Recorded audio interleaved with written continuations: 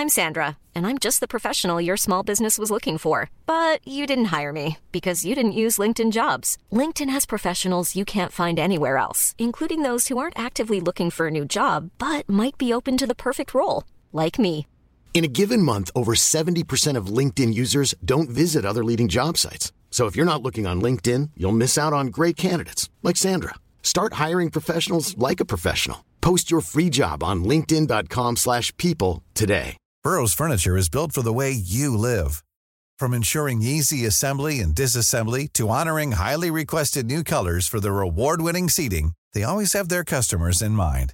Their modular seating is made out of durable materials to last and grow with you. And with Burrow, you always get fast, free shipping. Get up to 60% off during Burrow's Memorial Day sale at burrow.com/ACAST. That's burrow.com/ACAST. burrow.com/ACAST. Wow. Nice. Yeah. What you're hearing are the sounds of people everywhere putting on Bombas socks, underwear, and T-shirts made from absurdly soft materials that feel like plush clouds. Yeah, that plush. And the best part? For every item you purchase, Bombas donates another to someone facing homelessness. Bombas. Big comfort for everyone. Go to bombas.com/ACAST and use code ACAST for 20% off your first purchase. That's bombas.com/ACAST. Code ACAST.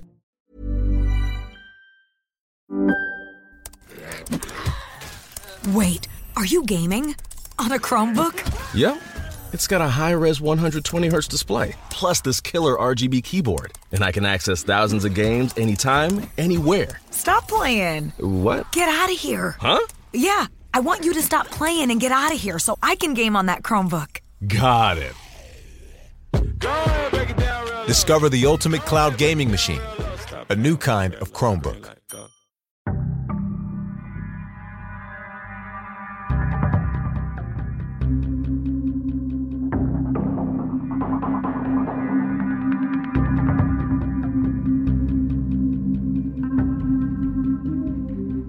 Hello, ladies and gentlemen. Welcome back to a conversation with Chris Metzen, with me, Scott Johnson, and the one, the only, Chris Metzen. Chris, welcome back to the show. Thank you for having me back, dude. Long time no speak. Yeah. Actually, it's not really true. We talked in October. Yeah, I guess it hasn't been that long, but October feels like 9 years away, whereas at the same time it feels 5 minutes away. But we'll have chats here and there on text and stuff. And I got to tell you, I've been feeling a lot of anticipation and excitement for your upcoming project. How does it feel to kind of be there, man? You're on the edge of it. It feels, it's a little weird. I was just explaining to Kat last night. It's like with kind of big things that are on the horizon for me, I tend to kind of put them out of my mind and just kind of, muscle forward and do the thing. And it's only really when it's like, it's on, like it's, days away. Yeah. I start kind of letting it in and kind of feeling that, the excitement and the energy and that kind of thing. And it's definitely been hitting me, the past few days, that like, wow, this is about to get kind of real, Yeah, things are about to get serious. I mean, we've all, since the announcement of War Chief Gaming in general, we've all been sort of on pins and needles wondering what's going on. I have to say it's been nice having a bit of a tiny window into what you guys have been working on here and there. And we've discussed a lot of this in previous interviews and stuff, but Arabos, Coils of the Serpent, 5e tabletop RPG campaign. Now, people are hearing that right now. D&D fans going, what? When? How fast? I want it now, sort of stuff. Are you pretty excited to have this thing see the day of, the light of day?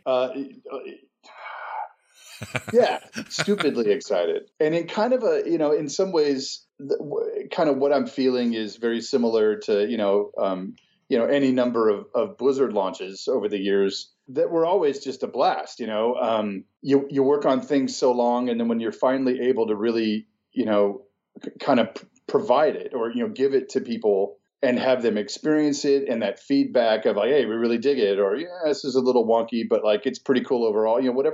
Whatever the reaction is, it's always a really amazing time, just to feel all that energy. And then, hopefully it's positive energy. So, over the years at Blizzard, it's like, it was astoundingly amazing that it was generally very positive. All of our big launches, I guess the trick was, when we were in trouble on a product, we simply did not launch it. So our launches were typically very positive, very exciting times. The games were always very well received, kind of at the start, whether they had trouble or not. The content, which is, the part I care about, was generally really well received over the years, and it felt amazing. So, a little different this time in that I don't know what, I don't know what's about to happen. I don't know exactly how, kind of like a whole new experience in that I just don't know what is about to happen, and in a cool way that feels awesome. Feels like a real adventure. The uncertainty of, will people dig this thing is kind of cool right now.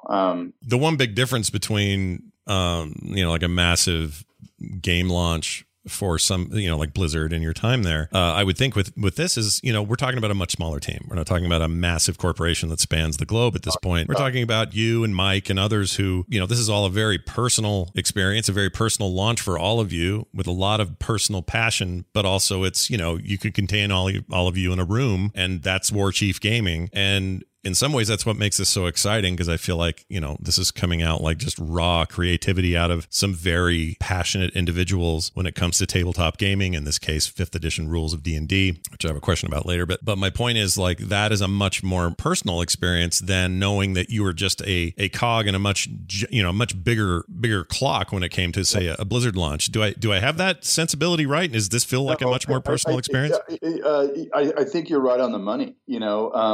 With the big Blizzard launches, I think I never really thought this through before, but obviously it's like you have this giant corporation behind you. You got all your co-developers behind you, and all the the different groups in the company whose job it is to assure excellence and make sure everything goes off without a hitch. And the PR, the marketing group, all these expert people that are doing their utmost to get the message out and wet everybody's whistle and set expectations. And it is pretty crazy doing this without a lot of that. So we have our friend Josh who's helping us with the PR and helping us strategize and things. And we have friends that have done a lot of Kickstarters before and are experts at kind of how to roll them out. So we have a lot of really expert backup, but it's simply.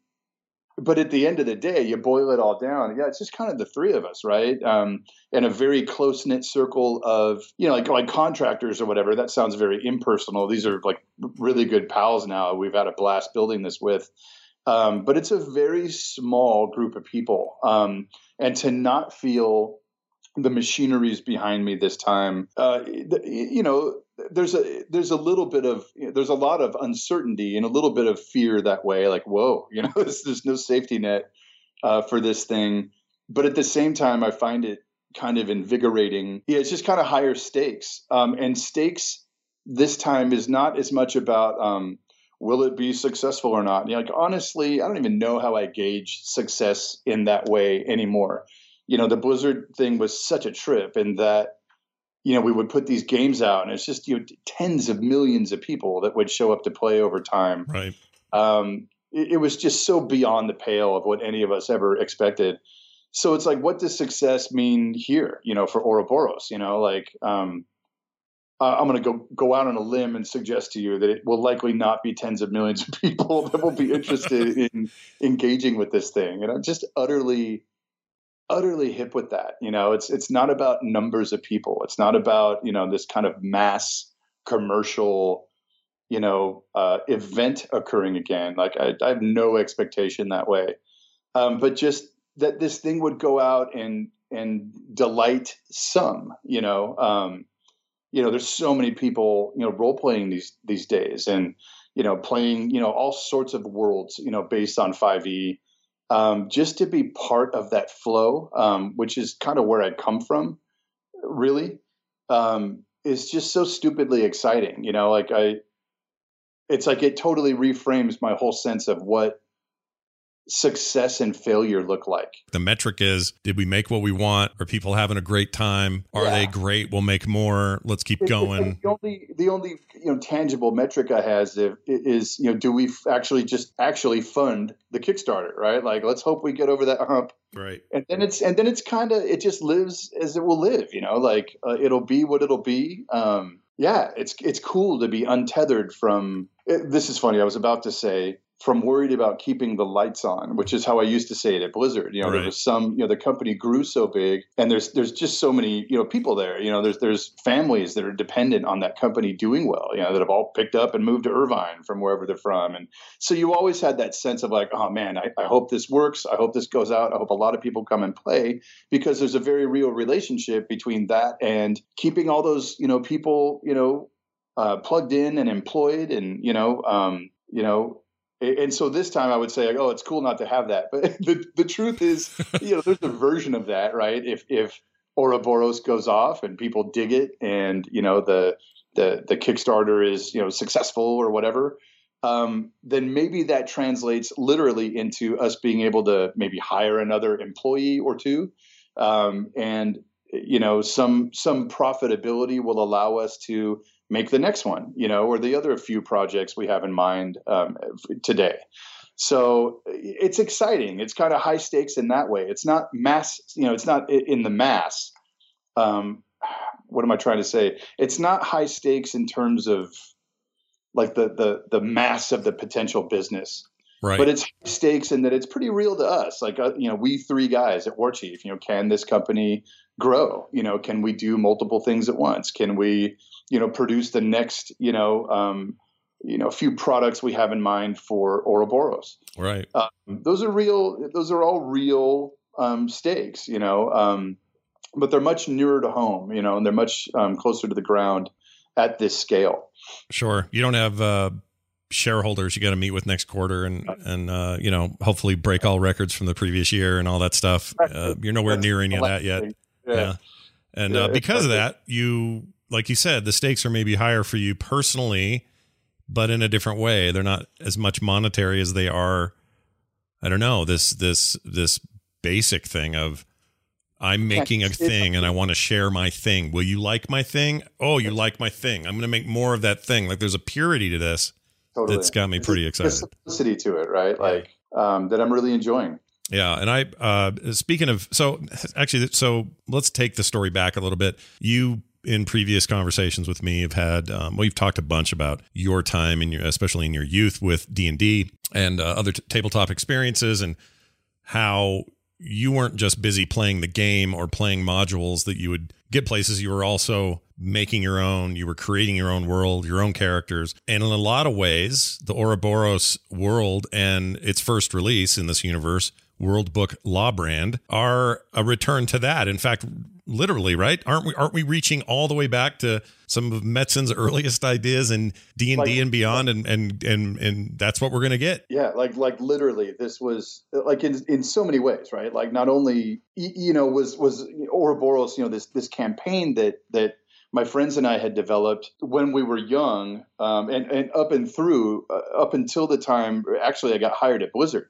This was literally the world I was building before Blizzard. To come back to that is just I can't really collate what that means to me. It fills me with supreme joy. Yeah.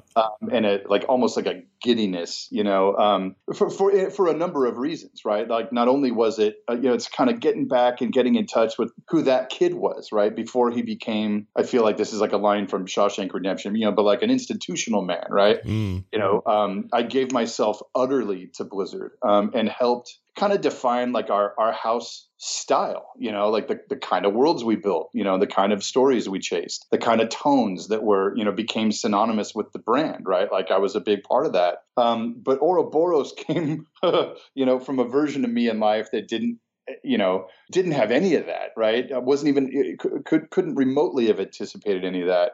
And thus it's a much more raw world. Its themes and its kind of movements that way are way closer to, I think, the person I more naturally am. and not the Blizzard guy I became, if that makes any sense. I think Ouroboros deals with raw, deep themes. And I can run way deep on this theme if you wish, but like, just the concept itself, the symbol itself, Ouroboros. I remember seeing it the first time I was reading. It was literally Fantastic Four issue 350, Walt Simonson writing and drawing. Of course, it's Simonson again.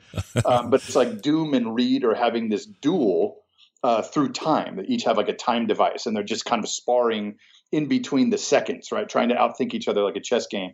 And Doom drops, this word Ouroboros, right? Spelled, classically with an OU at the start. And it's like, it was just like such a bitchin' moment. I'm like, what is that word, right? And I, went and tried to research the word. This is, before pre-internet, right? Pre-Google, if people can imagine such a thing. Yeah. But this word just flattened me, right? It was kind of fun to say. It was kind of fun to read. But the idea that it's this symbol, it's an old alchemical symbol. And, even, if you go far enough back, it's ties into the basis of even, this is an improper use of the term, but like the caduceus that we associate with even the modern medical symbol, like a serpent raised up on a staff. I mean, it's downright biblical, it's Old Testament stuff. And the idea that I saw this symbol and it just gripped me, for, a kid that grew up, kind of some rough, years early on with, kind of like some family alcoholism type stuff. I just felt, I was feeling 1,000 things at once every day as a kid. And I was desperate to do this creative work as kind of this solace, right? It just got my head out of my everyday, reality. And, it just helped me to feel calm, just kind of working on world ideas, working on characters, building stories.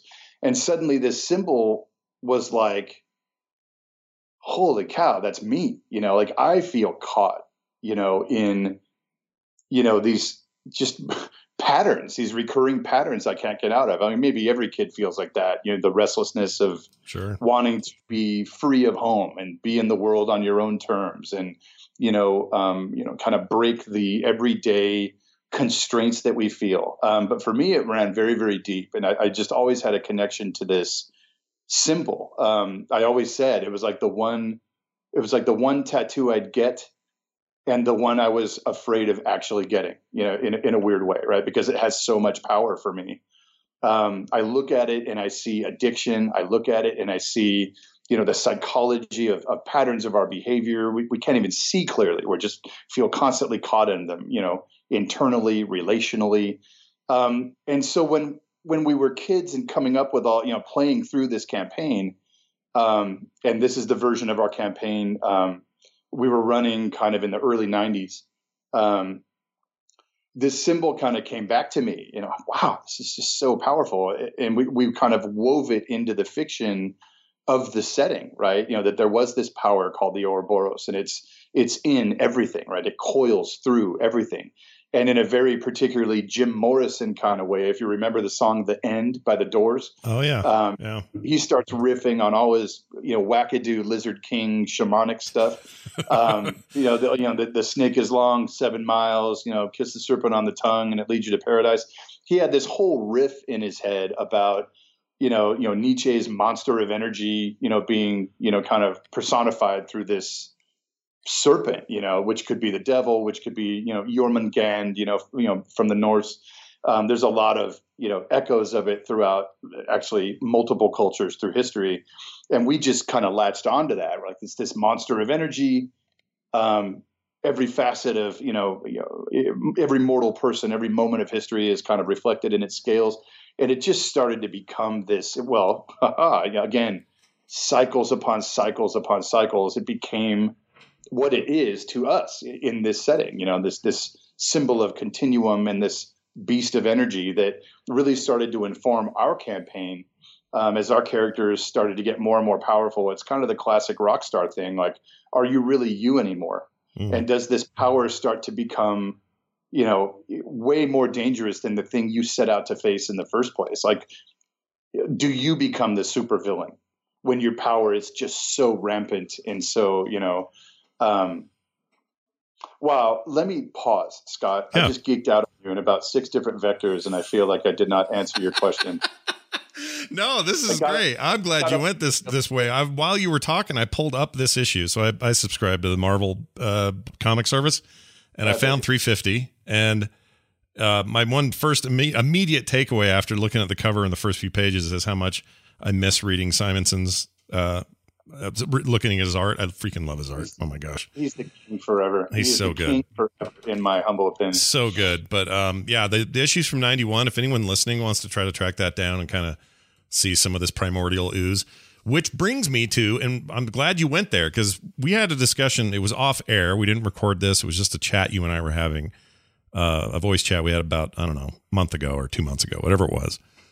And, we talked about all kinds of things, but one of the things that came up was this conversation I had with some friends about some of your old artwork. And by old artwork, I mean, like, you've got this old, sort of famous in gaming circles drawing of Jim Raynor and his bike out in the kind of wasteland looking Terran future. And Wayne had updated. Correct. With 4 paints. Yeah. Yeah. And his painting's amazing. Like, his updated painting's incredible. But we were talking about how interesting that is, because basically what he painted was the fruition of the raw material. Like, that is the ultimate destination for who we think of as Jim Raynor. And prior to that, what we had was your drawing, which something about it just yells at the viewer. It just says, look at all this. You want to know more, don't you? There's a lot going on in this one single image, and you don't know enough about this guy yet. So I want to learn more about whoever Jim Raynor is and what's up with this guy. There's something about that old stuff that when I was talking to these friends, they're like, yeah, I prefer that in a way that they prefer, first edition D&D art that would come with manuals and stuff, monster art. Timeless, right? Like, in its crudeness, it's timeless. Yeah. It's interesting, Scott. I remember that conversation we were having. Pardon me. It's not COVID. It's sinus drip. I assure you. No worries. So I was having a conversation with my wife, who had done a lot of, put a lot of, our art books together and, thinks a lot about, this type of stuff. And I was saying, I've always been so embarrassed of my old art because, it's like I started at Blizzard with all these guys, obviously Sammy, like Roman Kenny, like all these guys that were just amazing pencilers, guys that could literally get out a pad of paper and just go. Right. And I reveled in that time. We were all kind of pushing each other and, kind of getting better at just rendering with pencil. And then came the age of digital artwork, digital illustration, professional, product-based illustration. And, I got left behind pretty quick. I never really made the leap to digital. And as a result, it's like the guys, my peers got so good, right? They became, mighty artists in that space, just, hundreds of images that are beloved to people, let alone, guys like Wei Wang that are just, the top of the rocket, right? I'm Wei's biggest fan, right? Yeah, he's so good. I love his art. Yeah. But I know, I left that path long ago, right? To kind of go more into the writing into the business or whatever. But I remember always feeling a little intimidated by, just how good Sam and Roman and all these guys got. Like I had missed the bus. And so I was always a little embarrassed by it, when we do these big art books and there was kind of my old stuff and I go, ugh, like it just doesn't hold a candle, it looks like some.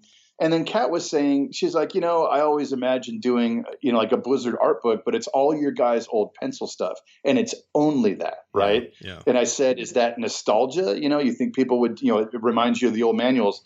And her perspective was, when I look at that stuff, it feels like it was done by like one of my friends. Yeah. Like it was done by someone I know, you know what I mean? And in that way, it's like, in an alternate, like I could have drawn that, it feels accessible and immediate and raw, like you see the ideas behind the drawing. You see this, whether it's crude or not, there's an energy to it and an accessibility to it that makes you feel connected, and it draws you in and it fires your imagination maybe in ways that fully rendered in the modern day, digital art, the most beautiful paintings we see. I mean, they all take you into a story, Sure. for sure.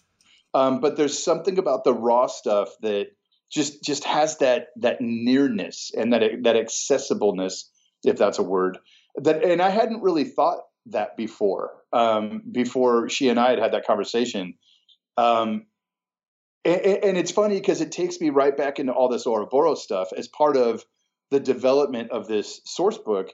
Like, yeah, I busted out all my old drawings. I used to draw while, we were actually running sessions, and I was often DMing. I would trade out DMing with my buddy Sam. And we kind of tag teamed DMing, over the years. So while he was driving, I could sit there and doodle and kind of capture some of these moments that were playing out.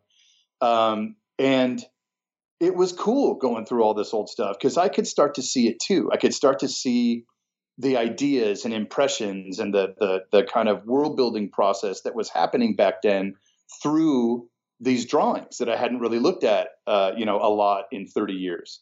Oh God. I just skipped on the fact that it's been 30 years. Yeah. See, that's no small number, dude. That is but again, see what you're doing though, is you're dipping back into primordial creative ooze. Like, and there's something powerful about that. Like I can tell you as someone who, half of what I do is art, for Frogpants, but I'll do something I'm really proud of, or do a commission or do a book illustration, be very happy with it. But there is something to be said for an old scrap of paper I find, or an old sketchbook in a box, and I open it, and what I see there is somebody who's not playing by any rules, not thinking about critique, not thinking about strictness of line or perfection of perspective or all of that stuff. And I think that stuff's just invaluable. Now, it can be taken and then refined and then all those rules applied. And I would argue that Wang painting, the final painting of Rainer, is that fruition.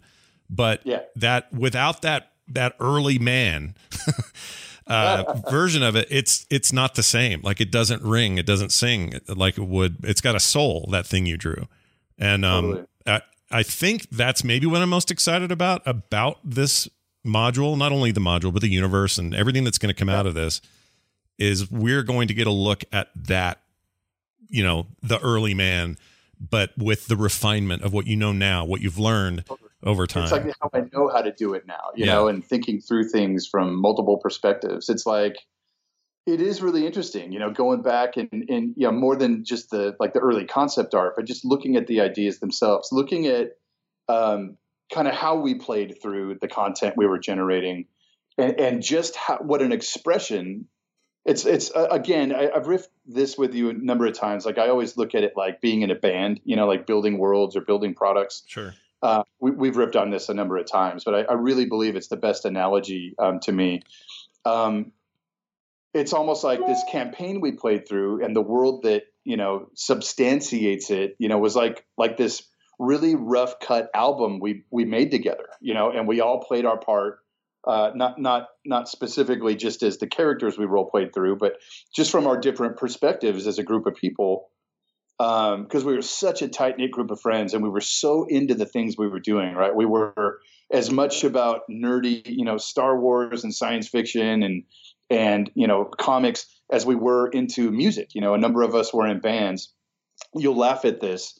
But my second band was actually named Ouroboros, if you can believe that. And like every time we would play, people would just be like, it's a what now? What are you talking about? That's such a funky word, right? But I'm like, I don't care. This is the name. This is the symbol, right. This is what we're at, it was just, but I didn't know there were two bands. You're like, your second, was it a third band, or how long did this go? Cause I love this story, this little side story about your bands. It was like two actual bands. And then, there was a guitarist I used to write with. We would do we would play originals and then do, covers of things at coffee shops and things like that. We did that for a few years. But like really two core, eras, two specific bands. That's great. But that whole time, like, this is what we were doing as well. It's like I can remember getting back from gigs and going to my buddy's house, and we'd jump into this, we'd start playing, as my ears are still ringing, from the amplifiers. So shit, Scott, I apologize. I forgot what we were talking about. Oh, so we were talking in general about kind of looking back at this box of ideas at the just Ouroboros, the story we played through. Right. And just so people know, like one of my favorite things about doing this is there's the source book itself, World Book Law Brand, which we're, obviously, we're dropping on Kickstarter. And then what just delights me to no end is one of the tiers or whatever you can buy into like a collector's set, like a slipcase collector's edition of the source book. But what's in the slipcase with it is actually the novelization of our campaign, of the storyline that we played through. So the source book itself is built to be, I kind of wanted to open the world up such that any DM, any group of players can come in and, craft their own story, their own narrative, right? Like their own adventure using the same locations and factions and all the good stuff, some of the supervillains. And you can kind of go your own way. It's a fully realized world. But I love that we actually get to tell the story of my group and how we kind of faced the same, threats and the same tensions and the same, turns in the world.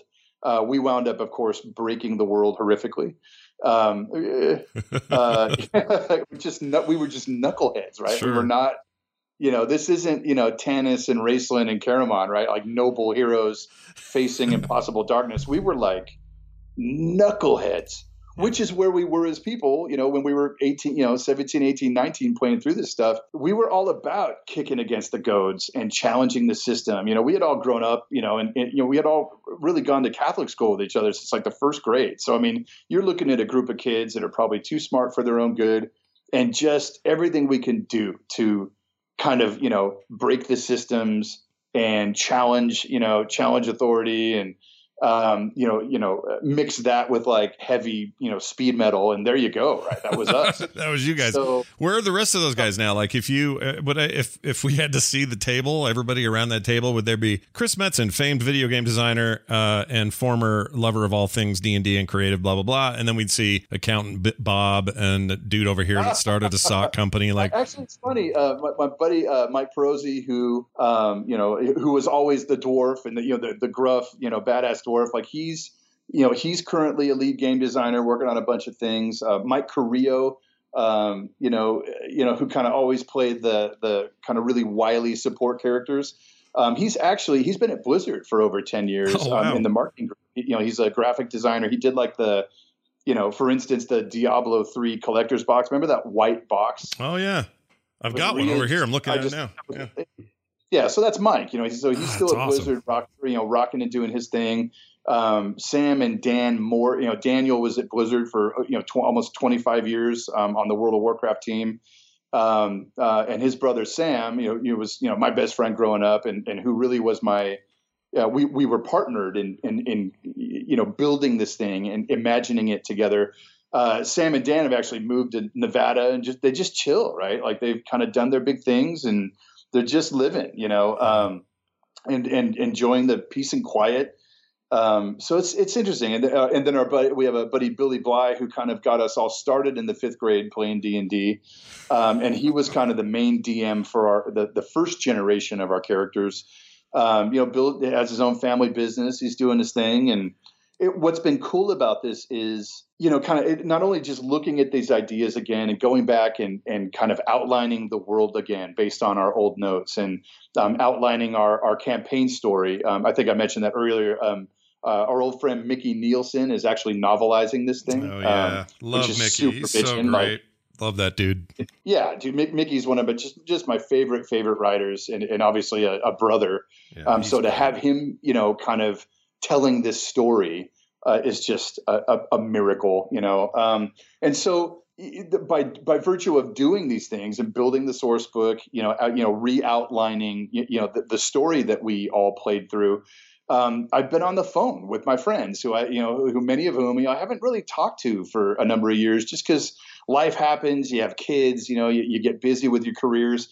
You move out of town for a new job. We all kind of scattered a little bit from such a tight knit group, just because this is, it's what life does often. Sure. But through virtue of this happening again, it's like I'm on the phone with the boys. I'm like, hey, do you remember it this way? I'm trying to dial in this outline, and I'm sharing documents, and we're walking through these moments of history that, it's like, oh, God, I can't remember exactly how this played out. Or do you guys remember this one character that helped us in this one adventure? And it's just been amazing to engage with my pals again creatively, not just do creative work, but with them, and kind of hearing their instincts again and hearing how delighted they are that this idea that was so core to who we were as a group of people might go out and be enjoyed by other people in the world, for all of its kookiness. It's just been a blessing, to be in their lives again and just jumping on the phone with stuff to jam on. And how amazing to me, it's not just the work. It's not just the shape of this book that's coming out. It's not whether it's successful or not. It's like, I've got this rhythm in my life and these relationships again that mean more to me than any of it, than any success that could be accomplished, through the product itself. It's just been, it's been a hell of a year. Yeah, I love that. I'll say it that way. It's like the worst possible year anyone can remember, right? Yeah. With death plagues and social unrest and the fucking red versus blue, all of it, right? Yeah. Like in a weird way, it's like, I think I've just had the best year of my life. Physically, spiritually, from a family standpoint, like healing of old wounds and healing of my own, dark stuff. It's like life again and relationships again. Like given the reality of how cooped up everybody is with COVID and everything, it's like, I think I've just had the best year of my life. It's crazy to even say that. It is weird to say it, but I don't think that's I think anybody who went through that year, they've all had to stretch and find who they are, right? Like I feel that way. I feel like I've had to not just stretch, but also fail a couple of times in that stretch and then try again during that year to try to find out, well, what am I really like in the face of this, in the face of possible change on all levels of everyone's life? Like what are we? Who are we? Are we just we go to movies on Fridays and we eat at McDonald's on Wednesday? Or like, what are we? Do. Yeah. Are we our rhythm? Right. And that's been enlightening for me. I assume it had to have been for you, especially when you guys were starting to crank on this is when things hit. You were suddenly in this position of like, well, the live stuff we were doing, that's going to have to change. And, all of those things sort of changed. But I'm really glad to hear that that the end result is a lot of creativity, a lot of coming back together, a lot of old friends coming back together. And that's very cool. They must think this is rad, those guys. They must be like, man, that thing we used to do in junior high, no way. That's, how cool. They're getting a kick out of it. And I think they're chomping at the bit to like, well, so what's the next one, man? Give me some design, give me some writing to do. We never imagined, I guess it's a spoiler. I'll just give you a spoiler. Oh my gosh. All right. I don't know how wide this thing's going to go, but our campaign, let me explain. Ouroboros is like a generational story, right? It's a world that has a lot of long history. And the way we played, back when we were kids, in the late 80s, we played through, we did what everybody does. We started playing, through like the modules that were coming out, Temple of Elemental Evil, Ravenloft, all the bitchin', modules that TSR was producing at the time. Our characters, were our characters, and we ran through those. And then in not too long of a time, it was kind of like, you know what? Let's start bending it our way, right? Like it's not, Castle Ravenloft. It's this other thing. We started kind of morphing it into this emergent world as we saw it. We kind of strung different adventures together and kind of reconceptualized it to be its own thing. And really towards the end of that first group, that first phase of our play, like, boy, we really made it our own, and the world really started to become, distinct as a thing of our own creation. And then we took a few years off and we started playing again. I think it was like late high school. And certainly just after high school, we developed this phase of the game, the second generation of our characters in this setting called Lawbrand, which occurs, like 300 years or so after the events that the first group had lived through. Does that make any sense so far? Yeah, totally. Sure.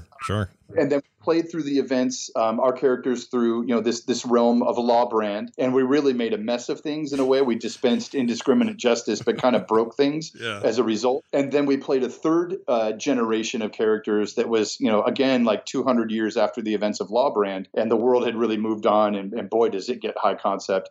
And it's like, I would love to make world books of each of these eras, right? They are all distinct. They are all, they all have their like really cool vibe, different races, different factions, different, the world's in completely different states in each of these eras. So anyway, the point I was trying to make before I nerded out was that the events that our characters played through in Lawbrand result in some real catastrophic change of the world. And we actually all died at the end. We actually all wound up tapping into this power, they're called the Ouroboros, right? This universal energy with which and through which you can radically, it's like way beyond the abilities and powers of your class. It's like this whole other, fount of energy to tap into. And I mean, you can literally, I keep saying it like this phrase, like you can, shatter mountaintops and cure villages of disease. And you can do just incredibly miraculous, things in the world, but it does eat away at you. It starts to, you start to lose who you are within the power. It starts to, you get the speed wobbles, ultimately you're descending what we call the coils of the serpent, right? You're gaining more and more power, but losing more and more of your humanity at the same time. Right. So one of the things that's cool about this source book is that we've codified that and designed that system so that anyone can do it, right? I don't recommend it. It often leads to madness and death, right? But that's, to me, it's that echo of that Jim Morrison thing, that rock star thing, that we often romanticize, but is actually a horrific descending into, this primal self-destructive state, which as a kid at 18 and 19, maybe drinking too much and maybe doing too much of bad stuff. That's where I was at that time, singing in bands and the idea of this kind of reckless self-destruction was very much where I was at, in my heart, in my mind, and so kind of capturing that lightning in a bottle with this, not only the concept of this setting, but also this system in the game is about the most personal thing I can do as a developer. Right. It's everything to me. It's this fundamental, the cycles of behavior I was trapped in, and the self-destruction of it, but kind of the rebirth out of it, when you kind of start to,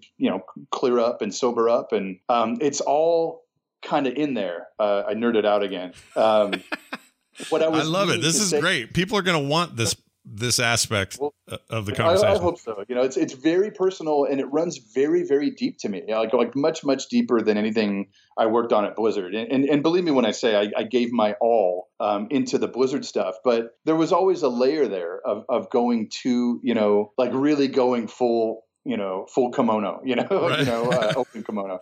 Right. And this is it for me. It's and how, Anyway, let me finish the one thing, and then I want to riff on a point. Is our group actually we all died at the end of our adventure because we had all tapped the Ouroboros, and we knew that the final expression of power that would actually defeat the bad guy and actually save the day, even though we could really care less about society overall. What did it ever do for us, right? Yeah. But like we'd be damned if we'd let the bad guy win, right? It was really more personal. Sure. Screw this guy. We're going to drop a hammer on him. Yeah. And that hammer, we had to give all of ourselves into this final expression of power to dispense justice. So it's like, ain't that a thing, right? That ain't the same old thing, right? Right. Like it's just an interesting story, and so about who we were at the time, this Pyrrhic, restless, punk rock place that we were in. This thing's so born of that. Does it make it more difficult because that is a very personal piece of you that you're putting out there in this expression in this way? Does that put more pressure on you guys to feel like, that it's as meaningful to people that it is to you, and that you did not make that sacrifice in vain, for lack of a better way of saying it? You mean meaningful in terms of like this thing working and people liking it? Yeah, like if you because like what you just said, you really put a pound of flesh, like a personal part of your life, into how it's structured. If you have expectations for people and whether they're going to take from that what you did, meaning the expression of it means this to you, therefore I hope it means that to the player. Do you feel like that's just more pressure on yourselves, or you haven't really thought of it that way?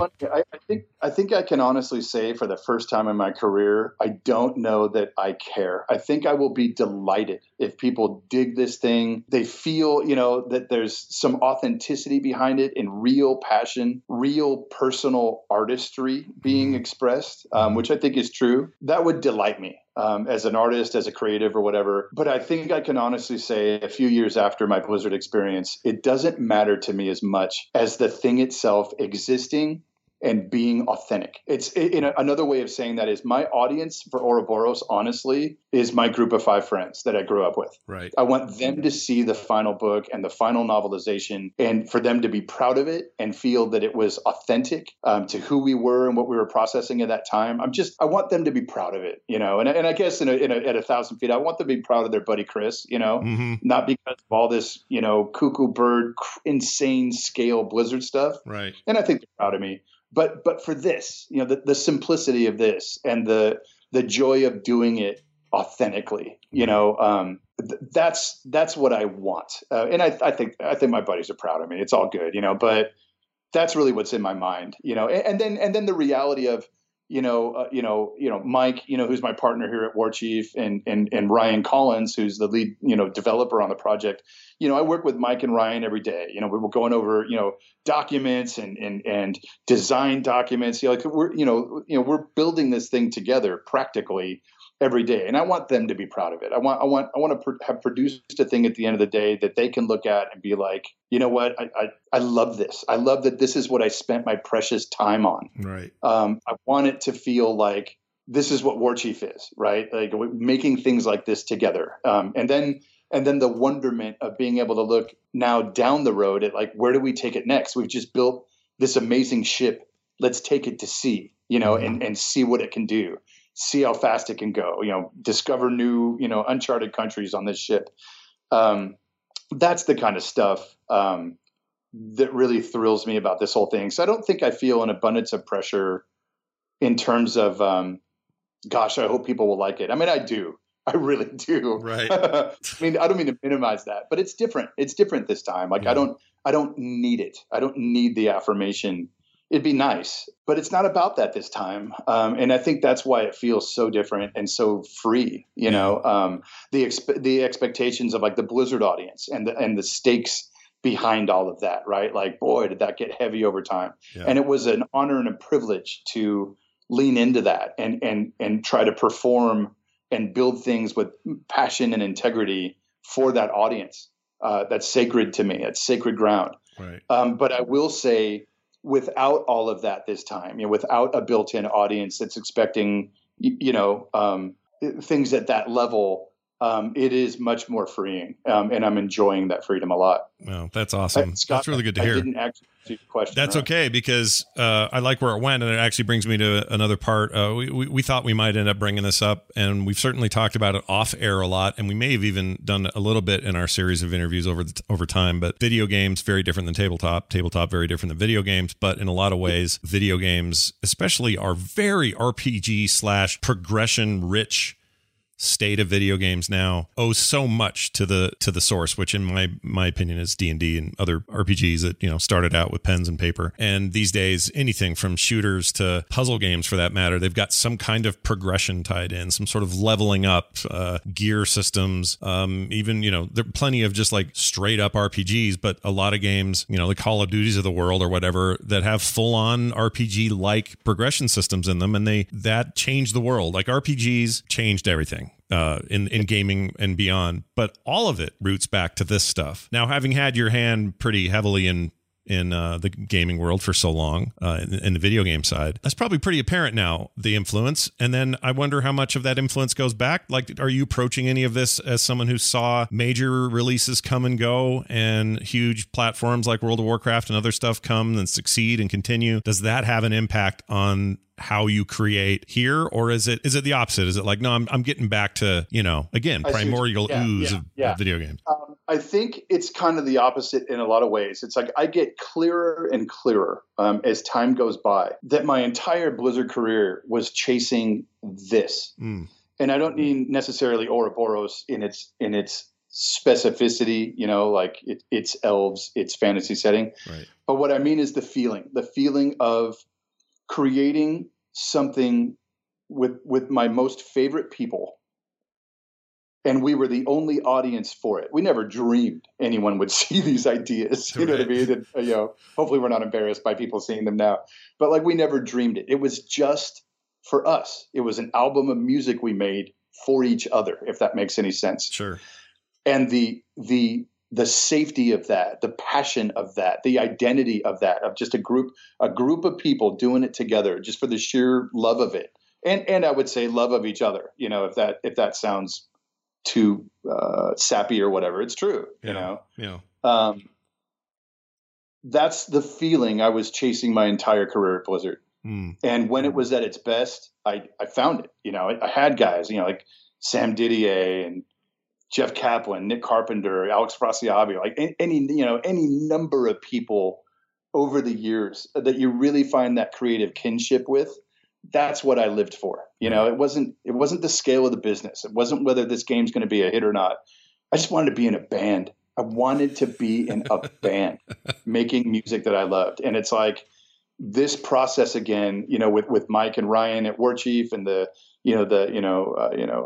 Bayraktaroglu, Nick Grayson are two, designers we've worked with from the beginning of this project. It's like I have loved being in this new tribe and finding that rhythm again, that brotherhood again.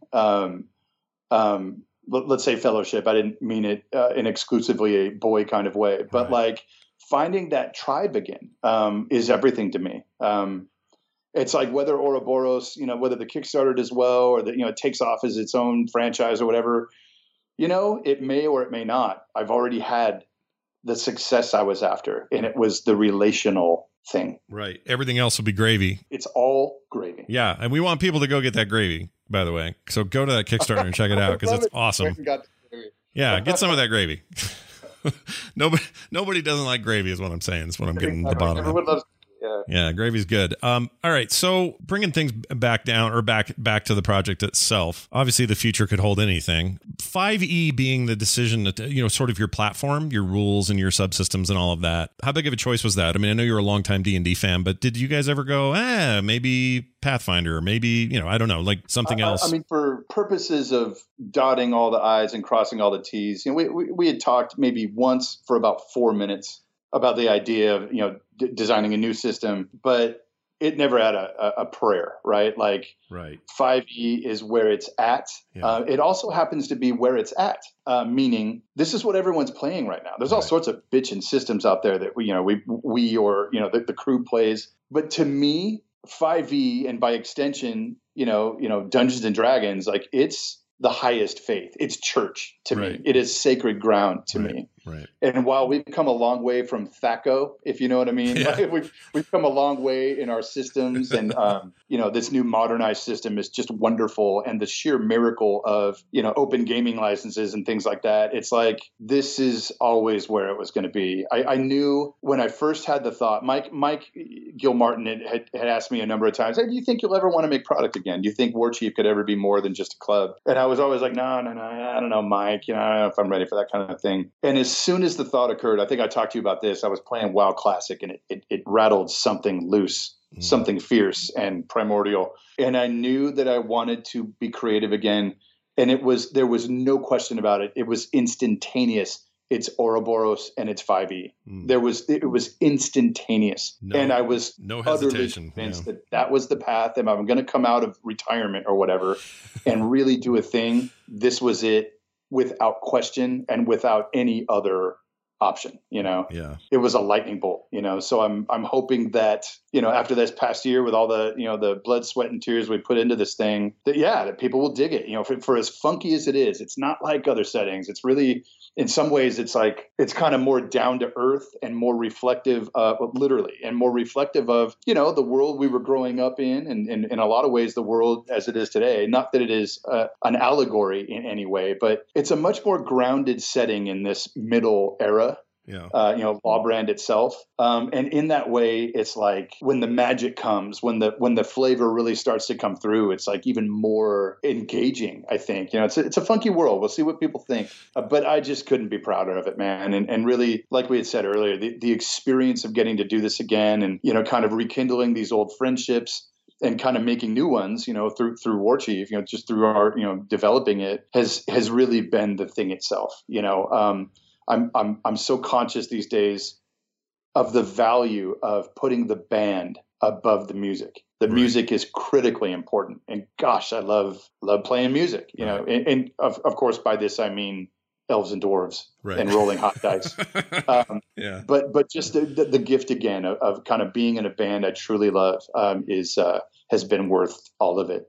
That's really cool. The only other thing I would ask is in regards to D&D, there's probably part of you that sees, well, I think a lot of us see 5e as the culmination of not only changing tides in the world of tabletop gaming and, just systems being updated and changed and improved and everything else like any other product, but it's also, I wouldn't say heavily influenced, but there's some influences, some quality of life changes to it that maybe came from the gaming side, from the video game side of things, and made 5e the more accessible sort of anybody can get in, easy to get into, hard to master sort of product that it is today. Were there ever any temptations for you then or now to say, ooh, what if we snuck in this old 2E thing I liked? And, because you're the DM of DMs. You can say in these modules, our world has a couple of tweaks. Here are the rules and they're different and you must live by them. Have you felt that, or are you trying to be stringent with your 5e adherence? I think we're trying to be. We've got a few systems that are new that kind of echo things that other studios have tried. There's a lot of people out there doing 5e content. You're kind of building new systems. Obviously, hundreds of worlds you can jump into. So we've got a few systems. We dwell, particularly on. Here's the thing: in this world, or at least in this era of the world, law brand. The whole idea is we were all a bunch of rock and roll kids, right? So we weren't in this era. There's not a lot of people walking around with plate armor and giant burning shoulder pads or oversized weapons, right? It's a little bit more of a conventional vibe. Yeah. And in our world, music's a huge thing. Like bards are like the coolest people around, right? Like there's bands, there's whole scenes of music, in the setting, and bards are just celebrated. And in that way, it's like, people dress kind of exotically, and we didn't want to be weighed down by chainmail, over leather with 2 rings of, plus 2, AC. Yeah. We wanted to just dress however the hell we wanted to dress, right? Like, because we're, it's a rock and roll world. And so, we relied heavily on like tattoos and things like that to, give, magical benefit and just, we didn't want to be hindered by the classic visual fantasy tropes. It was really important to us. We're walking around in like torn up bell bottoms and, I don't know, the equivalent of like cowboy hats and things. It's fantasy, but it's definitely got, I always say Ouroboros is like, it's kind of like Dragonlance meets Black Sabbath's 1973 U.S. road tour. You know what I mean? Like, yeah, no, I feel that. That's a vibe I can get into. I mean, it's got Sabbath, Zeppelin, the Doors. It's like all these classic rock bands. If you can kind of conjure the way they dressed and they looked and the vibe of that era of music, and especially in America, right? Like dusty desert highways, like that's what this is. It's very different than a lot of other settings. It's definitely got a lot of, I wouldn't say Americana. That's kind of different, but it's got a distinctly like, 1973 America backroads kind of vibe, if that makes any sense. Yeah, that makes, you're speaking my language. We are worlds away from Azeroth, right? We're worlds away from Kryn. Yeah. So in that way, I think it has a lot of distinctiveness. But as a result of that visual thing, we used a lot of magic tattoos and stuff. So while other studios have done their own version on 5e tattoos, we've got a system called Sigils that we're, developing that is similar but plays very differently. Mm-hmm. And really, the way you tap into the Ouroboros itself, fundamentally in this campaign setting, is through a super sigil called the Mark of the Serpent. You literally have to be tattooed with some version, some riff on the Ouroboros itself. It could be circular or like an hourglass, or like the dwarves, they drew it in a very geometric pattern. And the Ma'i of the desert steppes, had a very different kind of almost coatl version of the Ouroboros in their ancient tales. So it's like different cultures had different riffs on the symbol itself. but taking its mark is what begins to tap you into, this power, and it begins to, do what it's going to do within you and through you. But things like tattoos are like a really core, system to us or a mechanism to us, not only to substantiate the visual distinctiveness of the world, but also it's how you get, some of your, for instance, basic AC without having to walk around in 50 pounds of armor, Right. It's kind of a world where, in a way, it's like for Azeroth, I can tell where the rock stars are by how big their shoulder pads are, literally. Right. You know what I mean? Right. In the world of Ouroboros, the rock stars are just the rock stars, right? You know what I mean?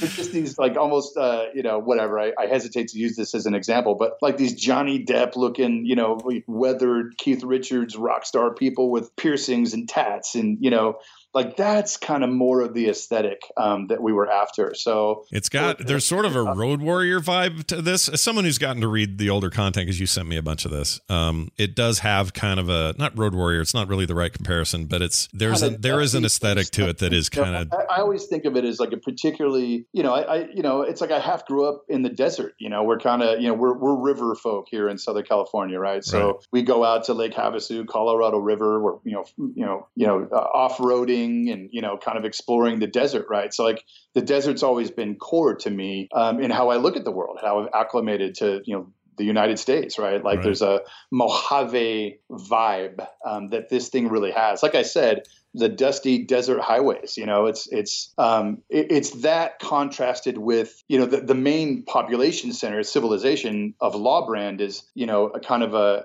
we call it a confederation of urbanized trade cities, like factories, and, big grinding cities where ogres, iron dwarves, humans, satyrs, gnolls, we all live together in these giant cities. We work the same factories. Our kids go to the same schools. It's the era of good and evil, the era of, distinct, red versus blue factions. That's ancient history, and we all live together now. We may not like each other, or our cultural differences may flare up every once in a while, but it's that kind of setting, right? It's a densely populated, urbanized, setting in Lawbrand, and then this vast desert, to the east, always to the east. Is that a Diablo 2 riff? I'm telling you, the desert has always been. Dude, you're speaking my language. My favorite planet in Star Wars, Tatooine. My favorite place to hang out in World of Warcraft, the Barrens. I'm all about deserts, and I'm the same aesthetic. Grew up, in Utah, well, which you're a meant Utah boy, right? Yeah, deserts everywhere. You go to southern Utah, you're suddenly, where every Henry Ford film was made, and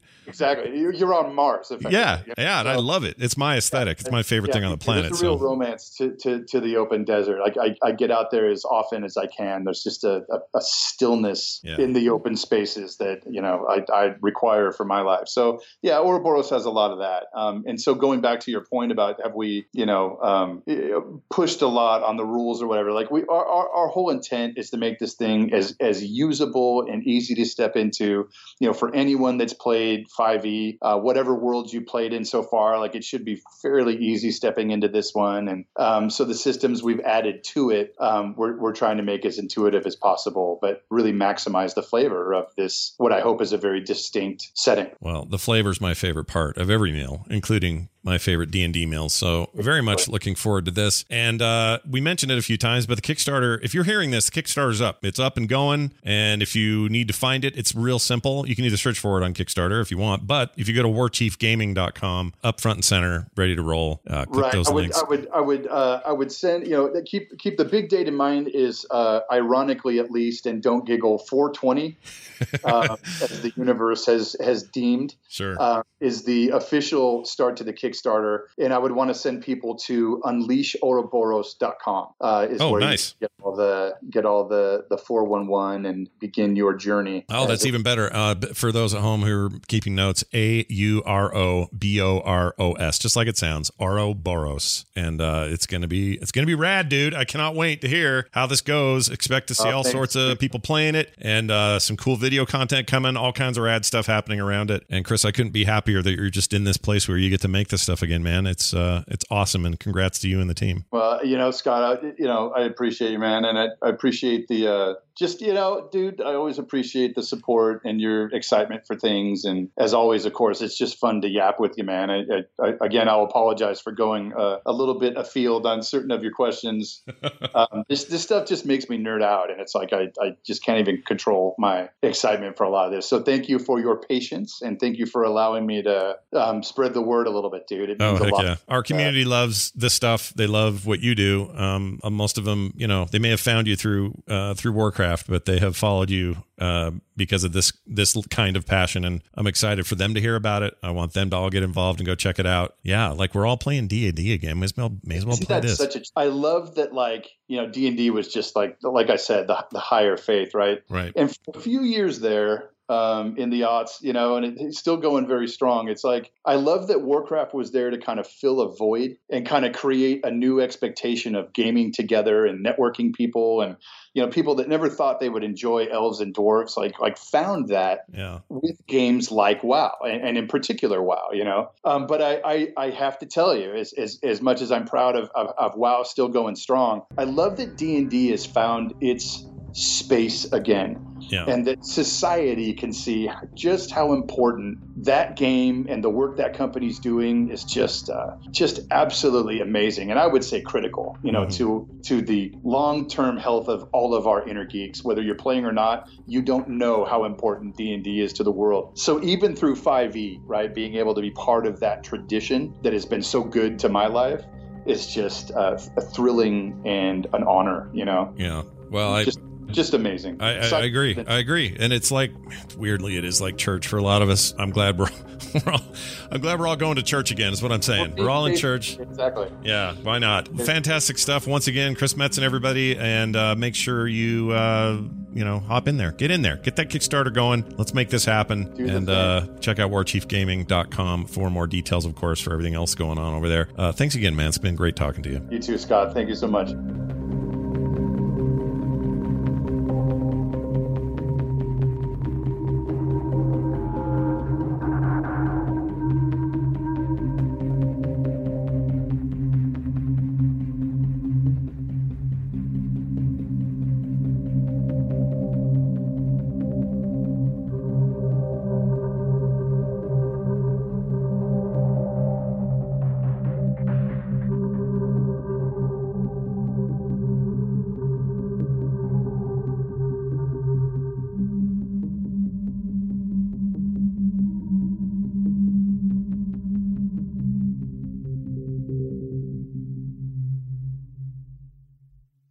This show is part of the Frogpants Network. Frogpants Network. Get more shows like this at frogpants.com.